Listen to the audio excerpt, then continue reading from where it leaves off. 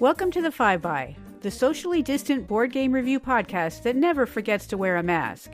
In this episode, Ruth visits the land that time forgot with Draftosaurus. I know what it means to miss New Orleans with Big Easy Busking. Meeple Lady feels the power of Power Grid, and Christy explores the cliffs of Santorini. But first, Ruel serves us a glass of chai. Enjoy! As a tea merchant hoping to sell the most valuable teas in the land, you'll visit the market and the pantry to gather the ingredients needed to brew customers' orders. Add mint, lemon, and other flavors to your base tea, whether it's green, black, or oolong, and keep your customers satisfied before they're tempted by the other tea houses in the neighborhood. Friends, this is Ruel Gaviola. Let's take a look at Chai, a game by Dan and Connie Kazmaier, with art by Sahana Vij and Mary Hasdick. Chai was published in 2018 by Steeped Games, who sent me a copy. In Chai, up to 5 players take on the roles of tea merchants attempting to make the perfect tea for their customers. Each customer's order has a different combination of base tea, flavors, and/or pantry items that you must collect in order to serve them. On your turn, perform one of 3 actions. You may visit the market to gain 3 coins and purchase as many flavors as you can afford to fit into your tea house. Or, go to the pantry and collect 3 items that some teas need, such as honey, vanilla, or spices. Finally, you can choose to reserve a customer order and perform a special ability. After your one action, you may fill an order by turning in the base tea, flavors, and/or pantry items, then taking that customer card and placing it face down beside your tea house. Don't forget to collect your tip. When orders equal to the number of players have been completed, the round is over, followed by some minor cleanup. After 5 rounds, the game is over, and the player with the most points on their customer order cards wins. As we all deal with our new reality of physical distancing and the stress that comes with living in these times, I'm thankful for games like Chai that are easy to get to the table. Its low rules overhead and short playtime make it a solid choice as part of a Sunday afternoon of rest and relaxation. The production value in the deluxe version is absolutely stunning, from the colorful and vibrant artwork to the gorgeous Azul-like flavor tiles. Throw in the playmat and you have table presence for days.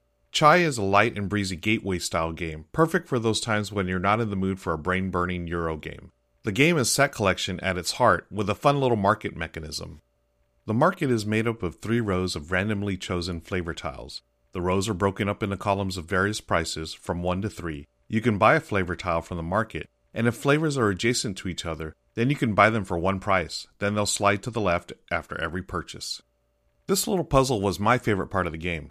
Since you can buy as many tiles as you can afford, if you time your buys just right, flavors will slide over and become adjacent, allowing you to collect more tiles in a single purchase.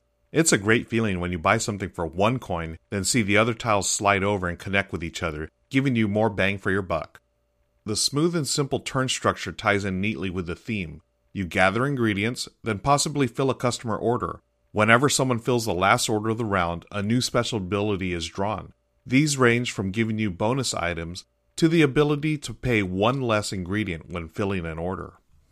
The player interaction in Chai is indirect. You can hate draft flavor tiles or pantry ingredients, or fill an order right from underneath an opponent's nose if they're not paying attention. And while you may get hosed by the random draw of cards that gives you nothing that can be completed quickly while your opponents are filling orders left and right, the game plays so fast that you can probably play a rematch afterwards. My wife and I play 2-player games in about 20 minutes. There are 2 solo variants included in the back of the rulebook, one of which is a cooperative version that can be soloed, as well as a 3rd solo game included in the deluxe version that uses dice to determine an AI's turn. Unfortunately, none of them are explained all that well, and I've had to dig around BGG and Facebook to find answers to my questions. Ultimately, the one I've enjoyed playing is the straightforward solo game, where you take 10 turns in an attempt to score as many points as possible. I've made it easily to the next to highest ranking of Master, but just can't quite get over the hump. I'm looking forward to the upcoming expansion High Tea. The game's website promises variable player powers for each tea house, which seems like it should add some depth to the base game, both solo and multiplayer. When I first saw Chai at Dice Tower West earlier this year, I was hoping for something a little heavier on the strategy side. However, after playing Chai a few times with my family, I realized that this was a keeper.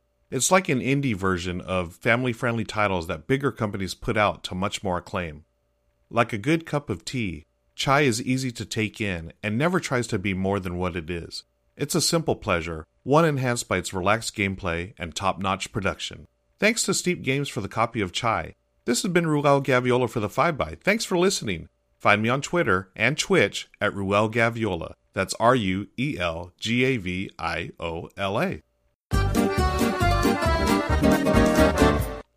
Hello 5x listeners, it's Ruth here, taking a break from reading the excellent Jurassic Park Updates Twitter account to talk to you about gaming. And so, since it's on my mind, if you're looking to build a dinosaur park, might I suggest doing so at the game table, using delightfully dinosaur-shaped meeples, and needing only about 15 minutes to finish. Designed by the team of Antoine Bauza, Corentin Lebrot, Ludovic Montblanc, and Theo Riviere, Ankana's 2019 release Draftosaurus lets anywhere from 2 to 5 players build their own dino attraction. Although I will say that player limit is a little flexible, since using 2 copies of the game, I was part of a 12-player game, with a couple of teams thrown in there. As its name suggests, Draftosaurus is a drafting game. Each player is going to grab a handful of 6 dinosaur meeples to start the game, each type of dinosaur distinguished by shape and color. The round starts with the active player rolling a die that determines how everybody else at the table is going to have to place their dinosaur. And then everyone selects the dinosaur they're going to keep out of their hand. Everyone then reveals their chosen piece and adds it to their park, with everybody but the active player keeping the die roll in mind, and the active player just picking wherever they want to play. Then everyone passes the rest of their handful of ancient lizards to their neighbor, and receives a new selection from which to draft. The die moves around the table to designate a new active player, and play continues until everyone has placed a total of 12 dinosaurs into their park, with a short break after round 6 to pull a new handful to draft from. Draftosaurus's park boards are double-sided, and each side has its own set of pens that can only be filled in particular ways to score. Some dinosaur pens want everything inside to be of the same species, while others are looking for variety. Some pens are looking for pairs, triples, and some are looking for even more exotic combinations. Players can choose which of the 2 sides of the board to play for a quick 15-minute game, or play 2 rounds in order to use both sides, since after all, in this way the game still only takes 30 minutes, so it doesn't lose that short and sweet descriptor that comes to mind every time I think of it. In addition to playing super quickly, Draftosaurus also takes under 5 minutes to teach, so it's a great game to introduce to new gamers, to families, or to your group while waiting on others to join. It's also a really amazing game for playing in public. We had a great time once at a bottle shop, for example, chatting over our beers and dinosaur selections. The placement choices in the game are restrictive enough to make things tricky, but simple enough to let players enjoy hanging out together and still not lose track of what's going on in the game. And well, the game is just so much fun, especially when you have players who cheer or groan when the die results are revealed, or good-naturedly grumble at the choice of dinosaurs they've just been handed. This is a drafting game, but unusually it does come with 2-player roles. But I will say it's fine at 2, but it really shines with more, mainly due to that die roll and the reactions it elicits. In a 2-player game, rolling the die only affects your opponent, which just isn't as exciting. Plus, with more players, you get to see more handfuls of dinosaurs on each turn, so you get more interesting choices and more surprises instead of just passing the same few dinosaurs back and forth. And speaking of those handfuls of dinosaurs, they can be a little tricky to secretly pass, which is my one kind of niggly complaint with the game. I've seen some players are using drawbags or bit bowls to hold each hand of dinos as it moves around the table, and that's actually something I'm looking to add to my copy so that people don't end up just putting the dinosaurs down in full view of everyone. But to be fair, Draftosaurus is a fun, quick experience in which your players should be able to just ignore that they might have caught a glimpse of red in someone's hand and know that some T-Rexes are coming their way. After all, you could also cherry-pick your starting hand by feel in order to gain an advantage since the dinosaurs are all shaped differently. But if you're going to do that to gain an advantage in Draftosaurus, well, maybe you should be playing something else. The art in the game is by Jihao Eva Gao and Vipin Alex Jacob, and it's bright and cheerful. And once your park starts to fill up with all those colorful meeples, it's a really eye-catching game that isn't just for kids. In fact, some of the scoring in the game is actually a little more complicated to optimize than you might expect based on a quick glance or a look at the playtime. Honestly, I've considered putting together a score pad for the game to make it faster and easier for us adults to score, especially if I'm going to be adding drawbacks to my game anyway. You see, Draftosaurus is a game that I consider worth taking the time and the resources to upgrade, and so I highly recommend jumping in if you ever get offered the chance to play. After all, the time commitment of a game of Draftosaurus is low, and you get to put together a dinosaur theme park, so what do you have to lose? Give it a quick try, and let me know what you think of this super sweet, super short game. You can find me on Twitter at Ruth, that's an R, 4 O's, and an F. Thanks for listening. Big Easy Busking is a game about music. You play a group of buskers, or street musicians. Your goal is to make the most money by doing the best job of entertaining the crowds on the streets of New Orleans. And if you know anything about me, you know I backed this game on day one when it hit Kickstarter last year. Designed by Joshua Mills and published in 2020 by Weird Giraffe Games, Big Easy Busking has area control at its core, but with such a novel approach that calling it that almost feels like diminishing the game. Each player has a supply of tokens that are assigned to one of 3 musicians, saxophone, drums, and trumpet, and represent their energy or ability to play. You start with a small number of song cards in your hand and can learn new songs as you go. You play a song card to a crowd using energy tokens from your musicians. When a song is finished, you leave all or just some of the tokens on the card. You can then tip your musicians to bring their energy levels back up, and then they're ready to play again. At the end of each round, the player with the most energy tokens on each card gets money, and all players with a minimum number of tokens on that card gets a smaller amount of money. There's no real player interaction in Big Easy Busking, no way to take tokens away from other players or make things harder for them, which I prefer. I dislike the mean-spirited feel of many area control games. This game didn't feel like multiplayer solitaire to me, though, because you're all playing to the same crowds. What you do is very dependent on what your opponents just did and what you think they're going to do next. But if you like a lot of take that in your games, you won't find it here. I've greatly enjoyed learning the rhythm of Big Easy Busking. The songs require different amounts of energy, and there was an incredibly satisfying moment when I realized I could play the song cards that needed the most tokens first, but not leave all the tokens on the card. Instead, keep pulling them back so I could keep going, playing smaller and smaller songs wherever I needed to drop another token or two. I love that feeling when the pieces snap into place and you think, oh, I know what to do here. Right now, I can only play in-person games with 2 people, and I think Big Easy Busking is better with more than 2. But it does have a solo variant that I enjoy very much. You play against an automated robot player, and there are 3 different robots plus multiple difficulty levels to keep it interesting.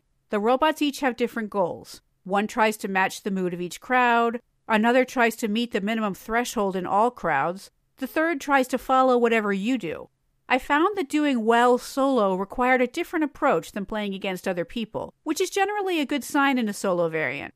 I will say, though, that the first time I played solo, I misread the rules and made the game extremely difficult for myself. It was a weird game that went from, oh, this is hard, to how does anyone ever win this, to, oh, it's actually not that bad and maybe I should go up a difficulty level.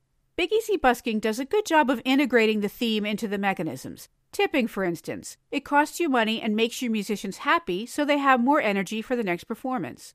Learning songs cost energy, except the standards, which cost money to play. Because they're standards, everyone knows them and you have to pay a royalty. Each song card has a title which isn't a real song, but sounds so much like a real New Orleans jazz song. In every game, I have fun looking at the song titles and thinking about what that song would sound like. This song was a bit racy in the 1920s, but is tame almost to the point of endearing now. But that song was a rude blues that is still so raunchy today that you better be careful what neighborhood you play it in. The art by Adrian Ezell and Andrew Thompson is bright and vibrant and makes heavy use of the traditional New Orleans Mardi Gras colors. It really helps to evoke the setting. And I appreciate that the cards depict musicians and crowds who are mostly black. It's a nice nod to the past and present of New Orleans, whose black performers and composers were so central to the creation and evolution of both jazz and blues. The art presents my only real caveat with Big Easy Busking. It's so bright and colorful that it can be difficult to distinguish the tokens when they're laying on those very colorful cards. It's okay in person when you have decent light, but I played a game of Big Easy Busking on Tabletop Simulator, and in that format the tokens were very difficult to see. We ended up laying the tokens above each card instead of on it, and that helped, But to be honest, that game was a big part of my decision to never use Tabletop Simulator again if I could help it. It wasn't all about the tokens, but that was part of it. I hope that in future printings they'll adjust the components so there's more contrast between the tokens and the cards.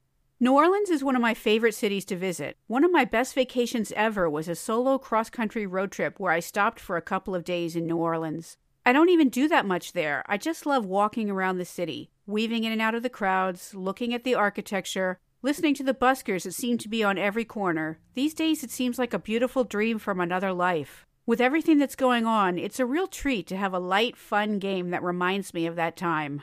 And that's Big Easy Busking. My name is Sarah. Look me up on Twitter, @SarahOvenal. Especially if you want to chat about King Oliver and Johnny Dodds, then I really want to hear from you. I'm not kidding. If you're into board games and 1920s jazz, get in touch with me. We should know each other.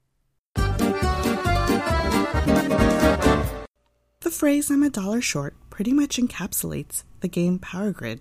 Released in 2004 by Rio Grande Games and designed by Friedman Freeze, Power Grid is a classic 2 to 6 player route building game where you're bidding on power plants in order to power the most cities. This is probably one of the oldest games I have in my collection when I first dove into the hobby and swam a bit past the gateway games. The rules of the game aren't very hard to learn, but managing your money and resources in a fluctuating market requires some strategic know-how. Each base game of Power Grid comes with a double-sided board, the United States and Germany, and a free lesson on the geography of a European country. The Power Grid system has since released many more maps. A quick glance on BGG shows about a dozen different countries, all the games adhering to the Power Grid system with slight rules variations. There are 3 phases for the whole game, which consists of player rounds. In each round, you bid on power plants, buy resources, build houses and cities to expand your network, and get paid for powering those cities. Truthfully, I love the part of the game where players purchase power plants through bidding. This is where things can seriously escalate, and or get hilariously funny when people start playing chicken or start being dicks to each other. There's a lot of posturing and trying to decipher if the next player will outbid you, or fall for the trap so they grossly overpay for said power plant. Can you tell I love bidding games? If you don't like bidding games, this game will probably be not fun for you. In Power Grid, there's a market for 8 power plants. The 4 with the lowest numbers are available to be bid on, while the other 4 can possibly slide into one of those slots. When it's a player's turn, they may pick a plant to bid on, and it goes around clockwise until the highest bidder wins. After the bidding round is over, and each player has purchased a power plant, or completely passed on one, another power plant card is flipped over from the stack, and this new card may be the one that slides into one of the 4 lower number plants. Power plants come in many different types, and they need those resources to run. The game comes with coal, oil, garbage, and uranium. There are also green power plants that require no resources to run. Those are pretty valuable, but here's where it gets tricky. The person with the fewest houses on the board gets to purchase resources first, and the cost of each resource gets more expensive as it becomes more scarce. And the resource market refills at different rates depending on how far along you're in the game. Resources can quickly get costly for the last person buying them. The next phase is building houses and cities, which is also done in reverse order. The player who has the most houses on the board will be going last, and also that can get really expensive if you're blocked from building in a particular city. To expand your network, you have to pay the connection fee between cities as well as the cost to place your house inside the city. This second cost gets more expensive as the game progresses because it allows other people to build in the same city. During the first phase of the game, only one player can build into a city, but eventually 3 different people will be allowed to. Skipping a city because you're unable to place a house there is costly, as you'll have to keep paying the connection fees until you hit an open space. Part of the gameplay is also blocking people to make it more expensive for them to build. It's very fun. Lastly, during the bureaucracy phase, players spend their resources to power their plants, and based on how many cities they power, they get income for that.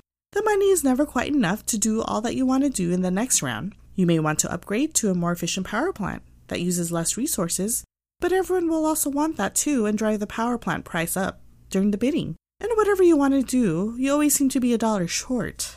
Depending on the number of players, when a player builds a certain number of connecting cities, that triggers the end of the game. But, and this is huge, the person that can power the most cities at the end of that turn is the winner. A big element of Power Grid is turn order, especially when you're playing with a lot of players. Sometimes you want to be the first to pick a power plant and set its bid price. Sometimes you want to be able to purchase cheaper resources to run your power plants. Sometimes you want to be the first to put a house in a particular city. Timing is critically important in Power Grid. Having the most cities can be a disadvantage until it's not. And that's Power Grid. This is Meeple Lady for the 5x. You can find me on Facebook, Twitter, and Instagram as Meeple Lady, or on my website, boardgamemeeplelady.com. Thanks for listening. Bye.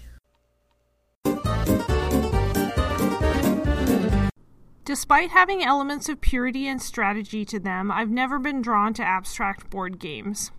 The themes of themed games can sometimes seem flimsy or pasted on when they are little more than window dressing for the nuts and bolts that lie beneath. One could argue that most board games are abstract in a sense and that all themes are pasted on. In my play experience, a game feels like a non-abstract as soon as I start thinking about the game in terms of what the theme is. Santorini is an abstract game that was originally self-published in 2004 by its designer Gordon Hamilton, also known as Gord. It's listed as 2 to 4 players, but is mostly intended as a 2-player game. Essentially what you're doing is building towers and climbing them, and the object of the game is to be the first person to reach the 3rd level of these buildings you've created throughout the game. All of the components of the self-published version, including the pawns, were wooden pieces painted white, so it had a very minimalist look to it. Years passed, and Santorini came back on the scene in 2016 with a new edition produced by Roxley Games, now available from Spin Master, with art by Lena Cossette and David Forrest. The new version has a, one could say, pasted-on theme in which players play as ancient Greek gods and goddesses constructing the beautiful white and blue buildings of the Grecian island of Santorini. When Roxley initially ran the Kickstarter for the edition that is available today, I thought it seemed overproduced, so I backed at the print and play level and made my own mini version out of painted Bananagrams tiles. But the siren song of the full version quickly won me over, and I haven't looked back since. In the basic 2-player game of Santorini, each player has 2 builders on a 5x5 grid. On your turn, you choose one of your builders and move them 1 space. Then you build, adding a level to any square adjacent to the builder you moved. There is a maximum of 3 levels upon which builders can be placed, with blue domes that can cap off any square that has reached 3 levels. During your movement of 1 space, you can choose to ascend a maximum of 1 level if it is possible for your builder to do so, or you can descend any number of levels. Once a building segment is in place, any player's builder may use it. You can block your opponent from being able to access the 3rd level by using the build portion of your turn to place a dome onto the 3rd level that they were about to reach, as long as your builder is within reach of that spot after their movement. Blocking various spots with domes and your builders themselves becomes an important part of the strategy of the game. Santorini can be played as is with the basic rules, or you can add variable player powers in the form of 40 different god cards. Each player gets 1 card at the beginning of the game that gives them a special rule-breaking ability that they can use to their advantage. For example, Atlas can build a dome on any level, Hephaestus can build 2 levels at once, and Athena can prevent her opponent from moving up on their next turn when she moves up on her turn. The god cards are rated as either simple or advanced. The simple cards can be helpful if you're just learning the game, playing with less experienced players, or if you just want something more straightforward. The powers of these cards are meant to be balanced against one another, but they are also useful for customizing your games. Santorini is rated for ages 8 and up, so if you're playing a younger player, they could play with a simple card and you could play with an advanced card, or they could play with a card and you could play without a card. As far as representation goes, the god cards do have some diversity, but I would have liked to have seen even more. A game of Santorini can be as short as 15 minutes or so, depending on how much of a planner you are.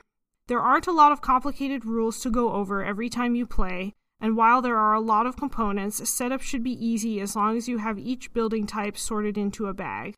If your first game is too short to scratch the itch, trading god powers for a quick rematch is one of my favorite ways to play. My favorite feature of Santorini is its durable components and charming art. The grid itself is elevated by a large plastic piece that acts as the cliffs of Santorini. It sits atop a cardboard base depicting the coast, whose sole purpose is to look amazing. The plastic building pieces are some of the most durable components I've ever seen. The middle and bottom pieces are hard to tell apart, which is why it helps to keep the pieces organized. Once you start adding the domes, your island really starts to take on the look of Santorini. The builders are minis, which adds even more to the visuals. Even if you're not interested in painting the minis, the surrounding atmosphere is so appealing that it draws you in. In other words, Santorini is a great abstract for people who don't like abstracts. And if the Grecian theme doesn't grab you, watch out for a re-theme called Santorini, New York that may be out later this year. You can find me on Instagram at D6CMarie. Thanks for listening. This has been the 5by, your 5-stop shop for rapid-fire board game reviews. Follow us on Twitter at 5bygames, like us on Facebook at facebook.com/5bygames, join our BGG Guild number 2810, listen to us on Apple Podcasts, Stitcher, Google Play, or wherever you get your favorite podcasts, and check out our website at 5bygames.com. If you like what we do here on the 5by and want to support our work, visit our Patreon page at patreon.com/5bygames. Thanks for listening, and happy gaming! The 5by is part of the Inside Voices Network. Find more of our great content, like Great Way Games, at InsideVoicesNetwork.com.